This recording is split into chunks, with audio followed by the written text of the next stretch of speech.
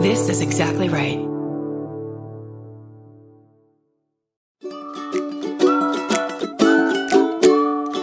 I'm Sarah Iyer. And I'm Stephen Ray Morris. Hosts of the Purrcast. That's Purr with 3 R's. It's a podcast all about cats. We can't talk to cats, so we talk to people who know and love them. Each episode, we invite a fellow feline lover, comedians, celebrities, kitty caretakers, and animal artists, to name a few, and we gush with them about our favorite furry friends. Tune into the Purrcast on Exactly Right Network for new episodes every Wednesday. Listen and subscribe to the Purrcast and all of Exactly Right's shows on Apple Podcasts, Stitcher, or wherever you like to listen. Right meow. This is the final episode in a 4-part series. Please listen to Carolina Girls episodes 1 through 3 before listening to Carolina Girls episode 4.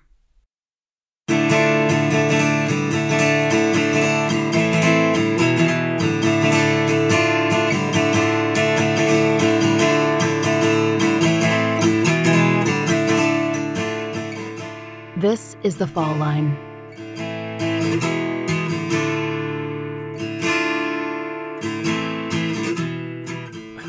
I had been a detective for about 6 months, and this will forever be a case that will stick with me, kind of haunt me until there's some kind of resolution to it. It was one of my first major cases, and to this day I get excited about the case. When I heard, there was people coming in to look at Aaliyah, I was like, ugh.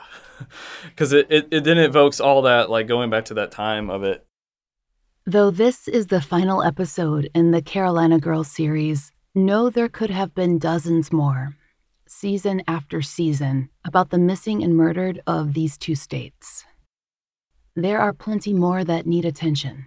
Not just Carolina Girls, but people of all ages and gender identities whose cases are waiting, stalled by time, by lack of leads, waiting for the public to remember them. Girls like Tiffany Nelson of Augusta, right at the South Carolina line, or Malakia Logan in Greenwood, South Carolina, both of whom were last seen riding their bikes around their own neighborhoods. Little girls whose remains would be discovered years afterward, whose stories have no clear and final conclusion. We've told you about Tiffany Nelson before. She went missing just a few years after the Millbrook twins, across town. She was last seen airing up her bike tire at a local convenience store. Though her body was found by a hunter in 2005, that discovery hasn't led to her killer. Malakia Logan's story has similarities. Kia, as she was known, vanished in May of 1988. Greenwood, South Carolina is a college town of less than 25,000 and in the Lakelands. Plenty of fishing and swimming and vacationers in the spring and summer. Plenty of bodies of water. Kia lived at the Georgetown apartment complex with her mother, and the Index Journal reports that that's where she was last seen, at around 8:30 p.m. on May 15th, a Sunday, near the basketball courts. She'd ridden over to the courts to play basketball with a group of children, including her older sister.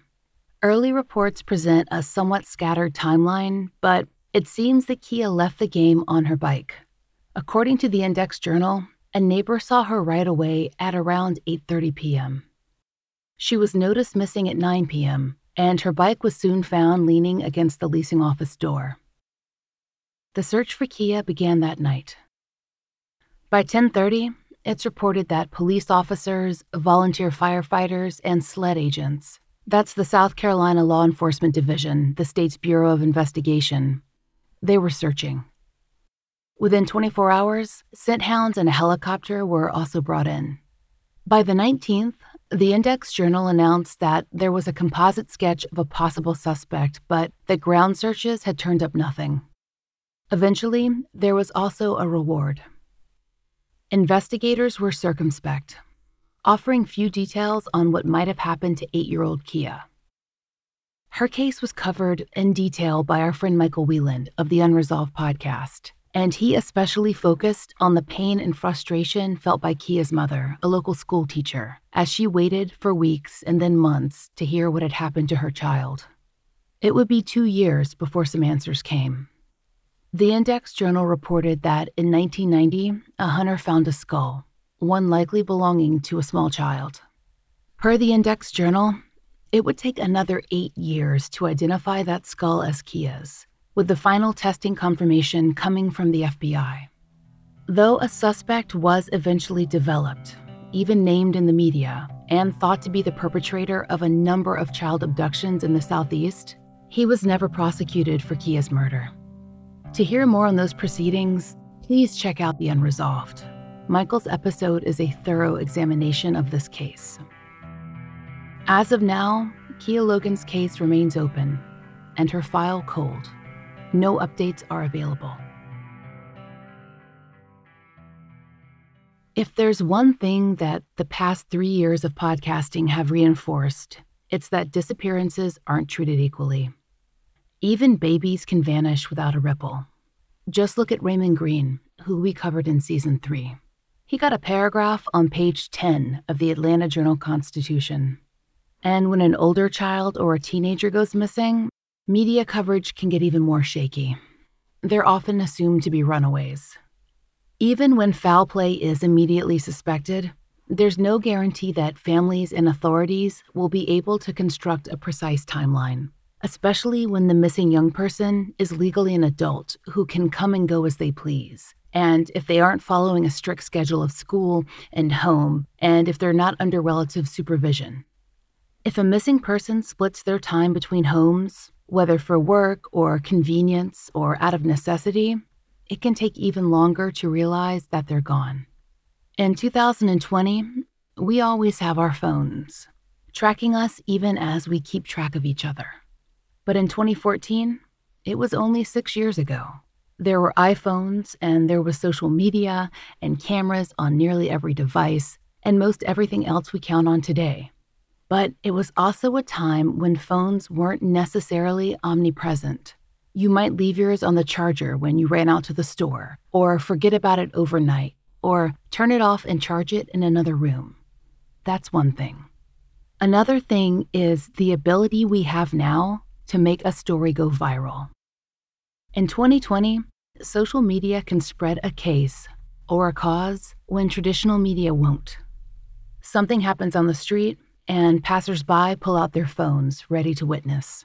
But in 2014, social media hadn't yet reached its full potential. Just 3 years later, in 2017, Twitter was powerful enough to draw national attention to a story about missing Black women and girls in Washington, D.C. Though it turned out the data concerning the specific D.C. cases was inaccurate, social media highlighted a real crisis: higher rates of disappearances and death among people of color, especially Black and Indigenous Americans, and uneven media coverage in a world where the news is always on. So, social media has been used as a tool to address that. Whether it's alerts from NCMEC or campaigns from groups like Black and Missing or the Aware Foundation, or by offering another way to share Amber Alerts and Maddie's calls. But it doesn't take the place of sustained, concentrated, traditional media coverage. Even with our access, we can still miss out on the coverage that affects us day to day, what's going on locally in our own cities. Missing persons cases need both national attention and local effort, especially in a time when people are less likely to pick up a newspaper and scan for regional stories or sit down and watch the local news. Local journalism has to be sustained, and it has to report on all the people that it serves. When Aaliyah Bell, a young woman who was living in Rock Hill, South Carolina, disappeared in November of 2014, her face was flyered all over town because her family put those flyers up. They spoke to neighbors. There was coverage in the local paper, the Herald, and we found 2 more articles in the Charlotte Observer, a North Carolina paper. Aaliyah's family and the Rock Hill Police Department spoke to local television media, and a few of those videos remain online today. But her story never picked up steam on social media, not Facebook or Twitter or Instagram. Like Shakimia Pate, who we talked about in Season 5, her disappearance was known in the area, but not much further. She was a teenager who used social media often, but that social media hasn't helped in solving her case. And that's a shame because Aaliyah's story It's the kind of story that people would come back to, wondering again and again what could have happened, if they knew about it. Like Shikimia Pate, Aaliyah seems to have vanished within a few blocks' walk of her own home, in a familiar neighborhood, in a town where she'd lived off and on for years. When we drove up to that town, Rock Hill, we were able to speak with several members of Aaliyah's family, including her aunt Lateria and her godmother Juanita. We also met with the Rock Hill police detective who handled the case back in 2014, Detective Brooks Fellman, and with Detective Keenan McCrory, who took over at the end of 2019. We asked Detective McCrory, who was born in Rock Hill, to describe the town. So to get to your question about Rock Hill, it's like a bedroom community of Charlotte. We're right, a half hour, maybe 45 minutes away. So typically people go, they work in Charlotte because you can make, really good money, but you can come back to Rock Hill and have a better quality of life because the cost of living is a lot cheaper here. But it's got a big city feel, but it's really honestly like a small town in essence. Like I say, I've grew up here my whole life or whatnot. We only recently in the last, maybe 10 years really started becoming like a big city, so to speak. But just a bedroom community of Charlotte, to be honest with you. As far as mid-sized southern cities go, Rock Hill is fairly typical. The crime rates are higher than the national average, especially for cities of comparable size, but violent crime rates have been on the decrease since 2017.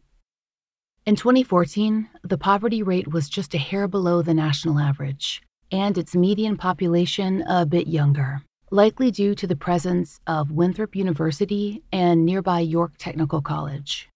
The population of Rock Hill is majority white, with African American residents making up a sizable minority at nearly 40%. As Detective McCrory said, plenty of residents work over the state border in Charlotte, but Rock Hill also employs many citizens in the manufacturing, technology, and health fields. In general, the town hasn't received much national attention, not since 1989 when Hurricane Hugo ravaged the city, taking down infrastructure and closing schools for nearly a month. This is the town where Aaliyah lived for a large portion of her life. Aaliyah Bell, who also went by her mother's last name, Hall, spent most of her time in Rock Hill with her godmother, Juanita, and her maternal grandmother, Jacqueline. Those two women were Aaliyah's primary caregivers in her childhood. In the news press surrounding Aaliyah's 2014 disappearance, she's often presented as transient, couch surfing from one place to another among a number of relatives and friends who didn't know where she was or who she was with. Her family has disputed that presentation. They feel it's described as though she didn't have a home. According to her relatives, from the time Aaliyah was a few months old, they split her time between her grandmother and her godmother's house so that one person had her when the other was working, or for the school year, or for a month. The family very much describes it as a collaborative effort. According to her godmother Juanita, this meant that throughout childhood, Aaliyah only ever spent a brief time in daycare, and then only one that was run by someone that Juanita knew personally. When Aaliyah came to me, she was about 3 months old. My daughter and her mother worked at Accuride, and Shamika wanted to go out that weekend, and she didn't have a babysitter, so Mika said she would take her. And when she came in to me, she had these big, beautiful eyes and curly hair and this slobbing all over creation, and we just fell in love with her. From then on, up until she was at least 6, we had her off and on the weekend. Off and on the weekend, because my daughter had just adopted her. My baby girl, Quita, she just adopted her. That was her baby. And she would come and stay with us, and she would tell me she ready to go home. She would go stay with Jackie, and then she would come stay with me. And during the summer, wherever her mother was, that's where she was. She would go to her mom during the summer. Her aunts Lateria and Narisha were close enough in age to Aaliyah that they were children together. When we sat down with Lateria and Juanita, Lateria talked to us about what it was like when Aaliyah came to stay with her family. I remember when she came with us for the first time, and me and Narisha, that's my sister, we're 11 months apart. Me and Narisha, we were like, "Ma, so Leah gonna stay with us?" And she was like, yeah, for a little bit, Tamika get her stuff together. And we was like, okay. So the first week we were okay, right? So we were a little spoiled too. So we were like, okay, well, she gonna be here for a little bit. But after the first week, I mean, it's just like, hold up now, she getting all our attention. Wait a minute, we gotta talk about this. She gotta go to Aunt Cat's house with us too. So, and then, then we all start going to school together. And so it was like, no, that's my niece. And they'd be like, what? Y'all 11. How y'all got a 6-year-old niece? Like, how that happen?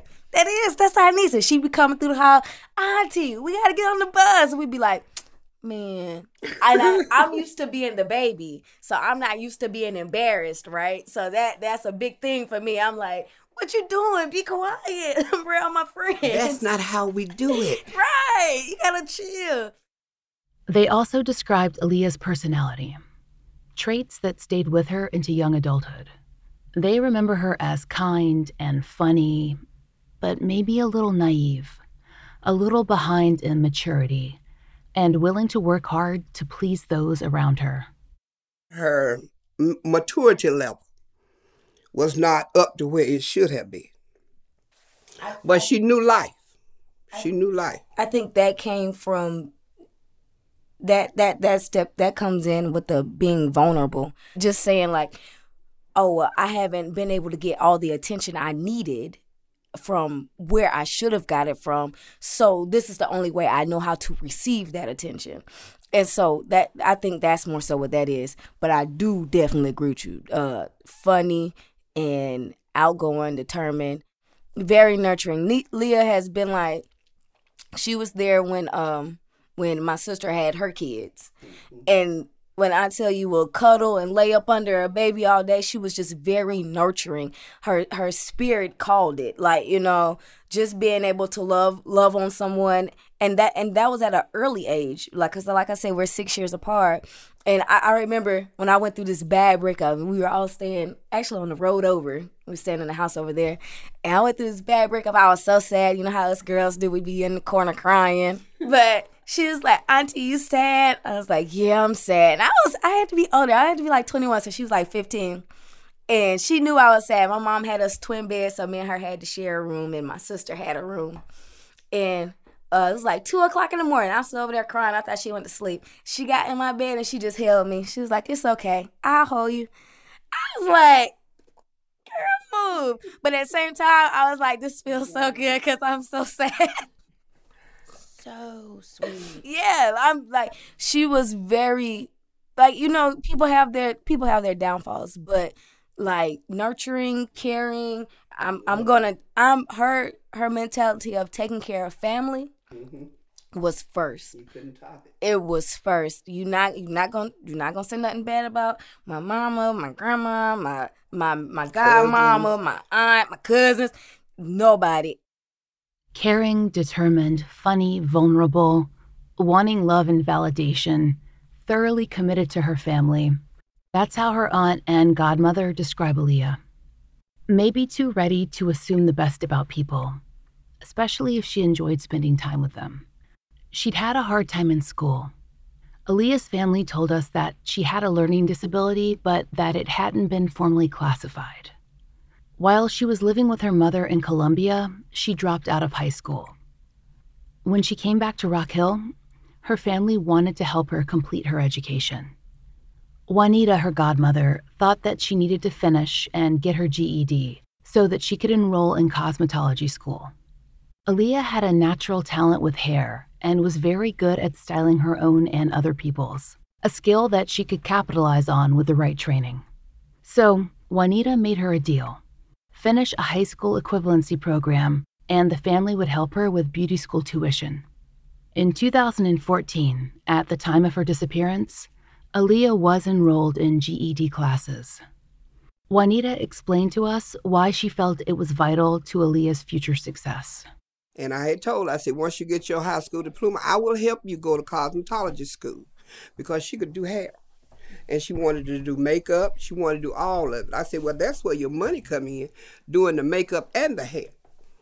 So we had agreed that if she got her high school diploma, that's what would be the next step. I told her, you can't do nothing without that high school diploma. I said, you need to at least get that or your GED 1. I said, because the high school diploma counts. The GED will step in. But if you don't have anything, you just on a long cause. You just lost. So, Aaliyah had moved back to Rock Hill and was taking classes, on her way to her goal of cosmetology school. She wasn't working at the time, so she spent the time that she wasn't in classes as most teenagers would, sleeping in, visiting friends, posting on social media. And those social media posts have been analyzed quite a bit, by the local rumor mill at least, to try and find clues as to what happened to her. Some of the photos on Aaliyah's social media accounts are taken in hotel rooms, rented by friends who wanted to hang out away from family. She was like many other teenagers, exploring her identity, going out, maybe pushing the boundaries a little. Her social media accounts are mostly filled with pictures of outfits, new hair, and the 3 stars that she had tattooed along her upper stomach. When we spoke to Rock Hill law enforcement, who looked extensively into Aaliyah's life, they shared their assessment with us. Just like you said, from what I saw, she's your typical 18-year-old, just kind of living that life, maybe a little knucklehead as far as people trying to make her make good decisions about where to stay, what to do, but she wasn't out here just tearing it up and just doing a bunch of crazy stuff. You know, she's just living a normal 18-year-old life. As I say, it's no different than any of us. Yes. You have to keep in mind, by the time Aaliyah moved back to Rock Hill, she was legally an adult. If she decided to spend the night out, she could, though she still had to follow the house rules when she was with her godmother or her grandmother. Juanita told us that she had a strict curfew, that Aaliyah needed to be home before Juanita went to bed, which was around 11. After that, the front door would be locked. Aaliyah was aware of this and would plan accordingly. Her godmother remembers making that clear the night Aaliyah disappeared. But she had told me that Wednesday night, she said she was at the door and she had this old pocketbook on her arm. I said, oh, you ain't coming back? She turned around, she said, yep. And she went out the door. But I had told her, if you're not in this house, by the time I go to bed, you locked out. So she would always try to be at home by 11 o'clock, because that was my bedtime. 11 o'clock, I'm in the bed, and I'm not getting back up. I would have got back up if she had came. But, I tried to put the fear of God in her, and it worked. It was the week of Thanksgiving 2014, and Aaliyah had settled back into her life in Rock Hill. According to Juanita, she'd planned on getting up early the morning of Thanksgiving and helping multiple relatives cook. And she'd planned on attending several different celebrations, too. That Wednesday, the 26th, she had plans to go over to her uncle's home. He was a relative on her mother's side, the Halls. According to her family, she hadn't grown up spending time with him, so the reacquaintance and closeness was new. Her uncle, Bobby, lived near her godmother, Juanita. Hanging out with him meant that she spent more nights at Juanita's than at her grandmother Jacqueline's, though most of her belongings remained with the latter. Though she often hung out at her Uncle Bobby's house, her godmother and aunt tell us that she didn't sleep over. Instead, she'd walk back over to Juanita's before the door was locked at 11. It wasn't clear that night if she planned to head back to Juanita's afterward. The house was pretty close, or to her grandmother's, or to a friend's, but Juanita was not expecting her back. When Aaliyah left Juanita's house that night, it was about 9 p.m., and the walk was short, just a few blocks. Aaliyah's family tell us that they didn't like her walking around town, which is what she did when she visited her uncle. When she went out with her friends, she generally rode in a car. Juanita and her Aunt Lateria talked to us about the path that she would have taken that night. It ain't even 2 blocks. She would come up the side of the house, a little path, and get to the street where the school is. And she would tell me she would run from the school till she get to the bottom end of North Confederate. And she said when she made that jump on the North Confederate, it was lights and she could walk. But she told me that was her routine. She would run through the path, get to the light because it's dark through that path. And when she get to the low end of North Confederate, she would walk. But with that being said, it was also said, like, on several occasions, Leah, you don't need to walk at night. Leah, this is not the area for that. You know, so in all the smiles and all the, you know, the laughter, that's cool. And being cool with people, like I say, that's okay. But it was also said, you can't do this because this is not the world that it was 20, 30 years ago where everything was cool. People do go missing. People do get hurt. Mistakes happen. To know Leah is to say, oh, I'm a walk home before I get in the car with anybody. Or if anybody try to snatch me up, we gonna have to fight. Because in all the loving that she had in her, you was gonna have to fight her if you thought you was... Yeah, if you thought you was just gonna snatch her, no. But she did make it safely over, where her uncle, his wife, and some other extended family were waiting. According to local news reports, she was there for a few hours and eventually decided to return to Juanita's. During her visit, it had begun to storm, a serious torrential downpour. Everyone, the family, local law enforcement, considers it somewhat irregular that she would have decided to walk home in that kind of weather. For one thing, she had just done her hair. According to her relatives, normally she would have avoided ruining it in the rain. It has been reported that she asked a relative to walk her home, but that he declined. So, apparently, she headed out alone.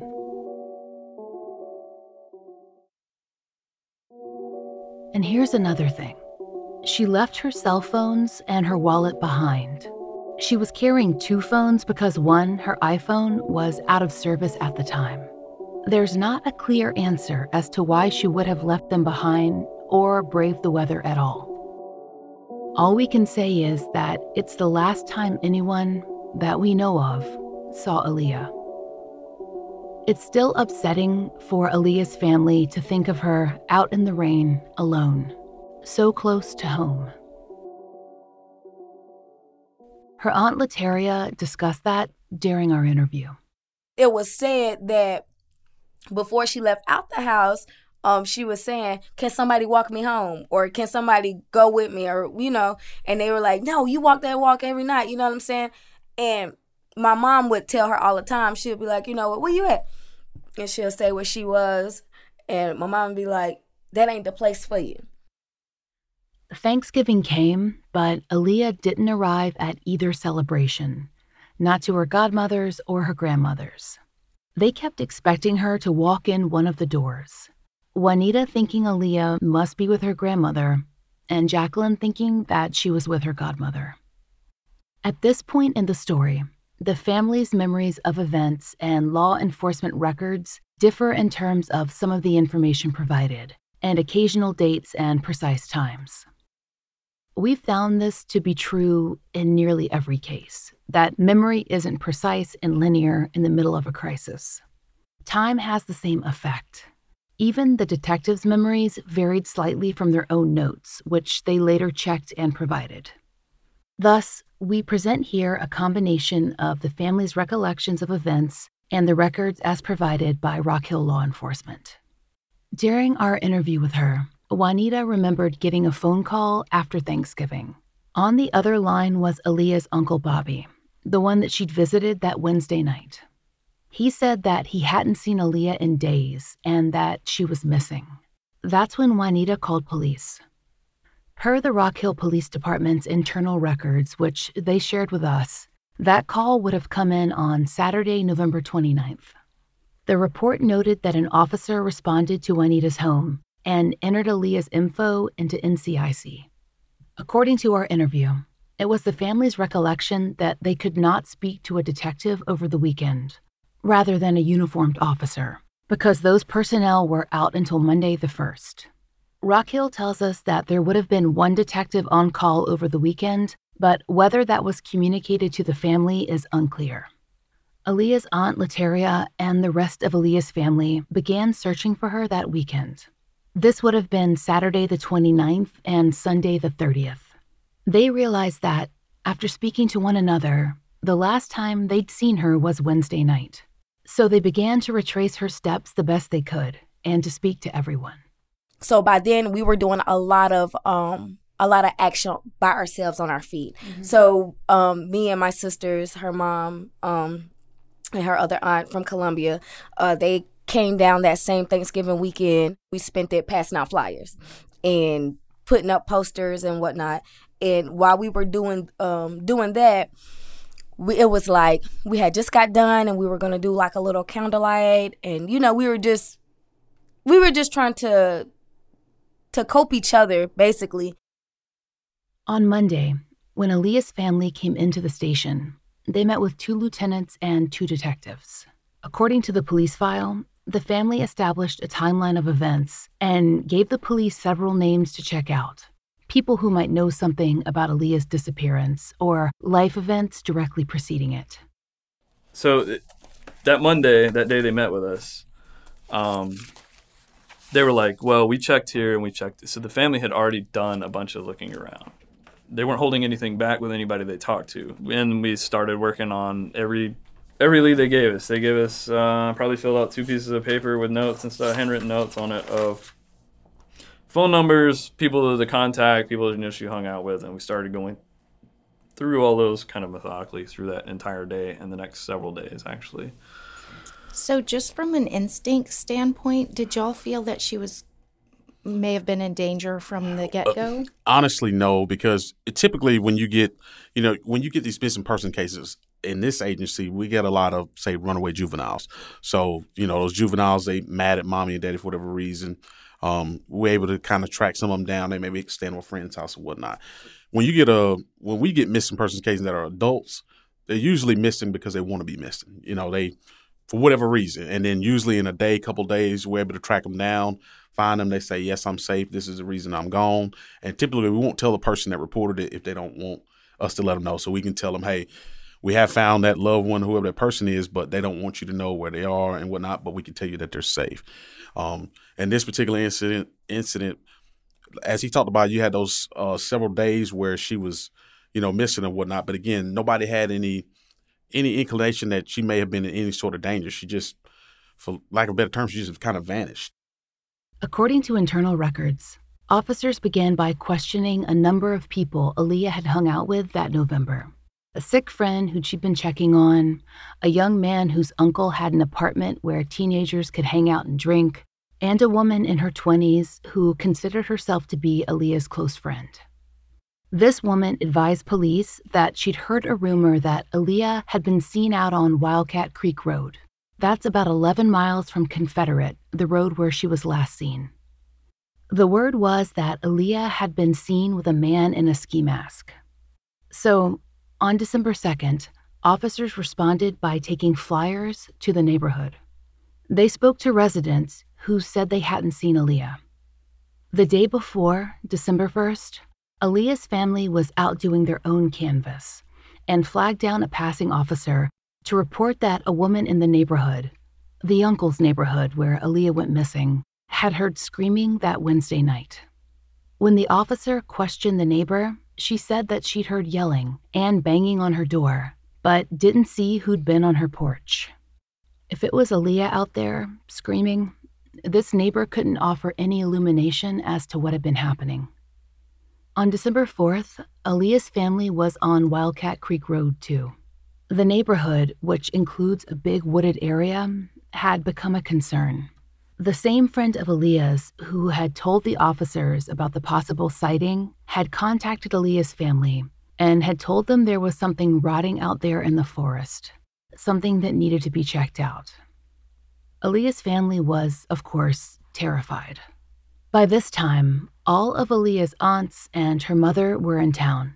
They drove out to the area to investigate. The family tells us that when they went to the site, they indeed noticed the smell. Rather than enter the woods and disturb a possible crime scene, they called the police. The officers who arrived went into the brush to investigate. Eventually, they reported back. They'd only found the partial remains of a deer.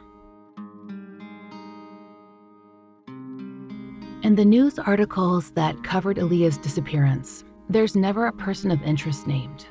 Police interviewed family and friends, but did not, to our knowledge, develop a suspect or a strong theory as to what might have happened, except that Aaliyah probably got into a car. Maybe someone offered her a ride, someone she might know from the neighborhood, or an acquaintance from somewhere else in town. On an average night, there would have been neighbors out on the porches enjoying the evening before the holiday, but the rain was so heavy that most stayed indoors. To our knowledge, no one in the neighborhood reported seeing Aaliyah on the street or getting into a car. In the weeks following her disappearance, there was some speculation, rumors really, that Aaliyah might have been involved with people engaged in serious illegal activity, possibly gangs or sex trafficking. The local police department, who followed that particular trail for weeks, says that these rumors are untrue. Aaliyah was, as they told us, an average teenager. Vulnerable maybe, kind-hearted, but not mixed up with anything serious. Additionally, police told us that Rock Hill simply doesn't see organized gang activity, not on any real scale, and that the sex trafficking rumors probably arose from the fact that Aaliyah and her friends would occasionally rent hotel rooms. There's no support that she was engaged in any sort of consent sex work or that she'd been groomed or trafficked. The young adults just rented the rooms to have a place to hang out and party. The rumors that went around, though, they led to several tips. Police followed up on a number of sightings of Aaliyah, mostly at motels in the local area, but also others in North Carolina and even as far as Atlanta.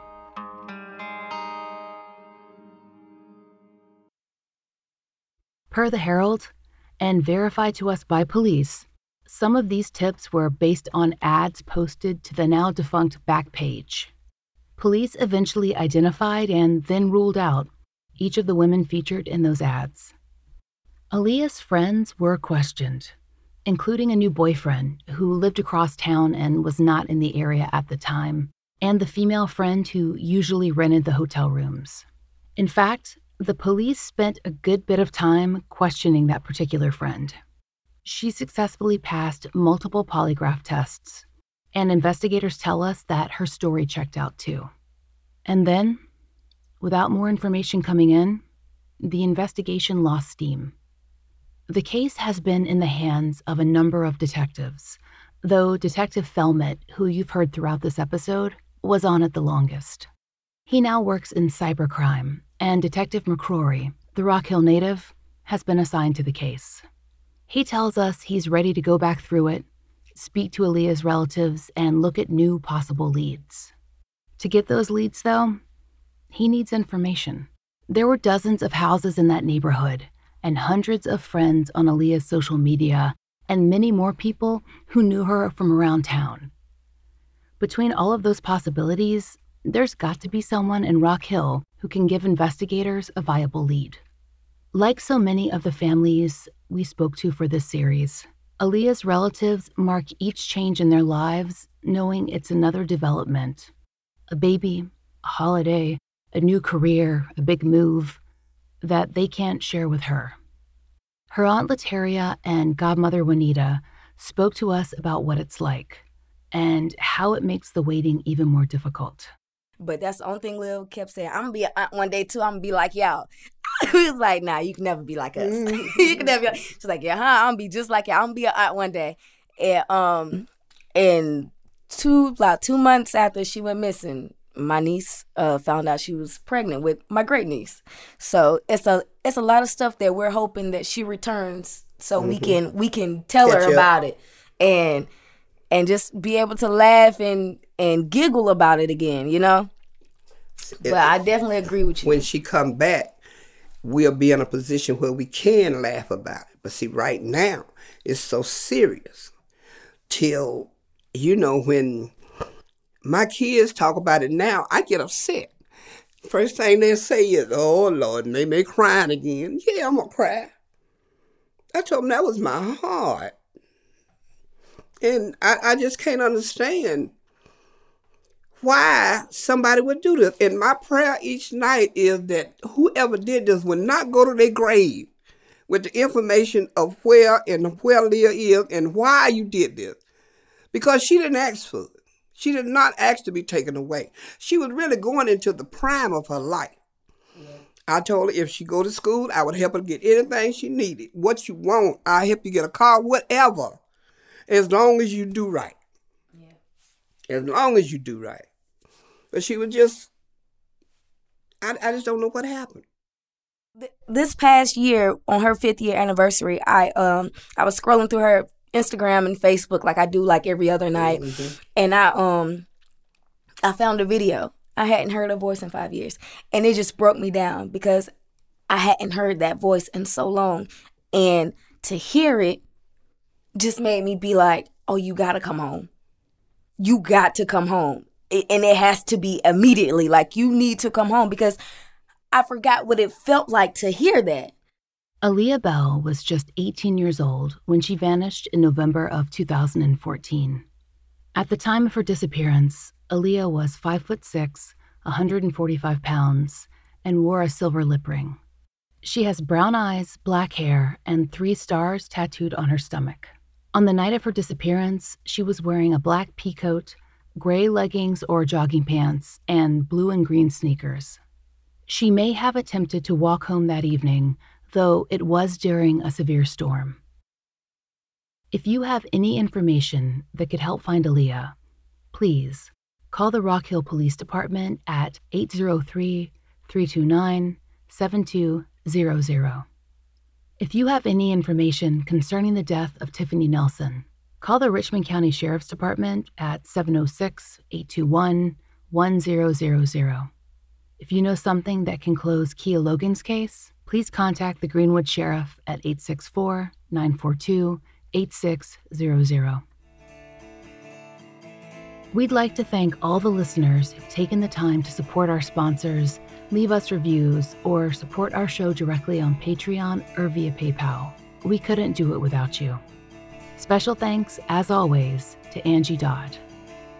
The Fall Line is created by Laura Norton and Brooke Hargrove and is produced and mastered by Maura Curry.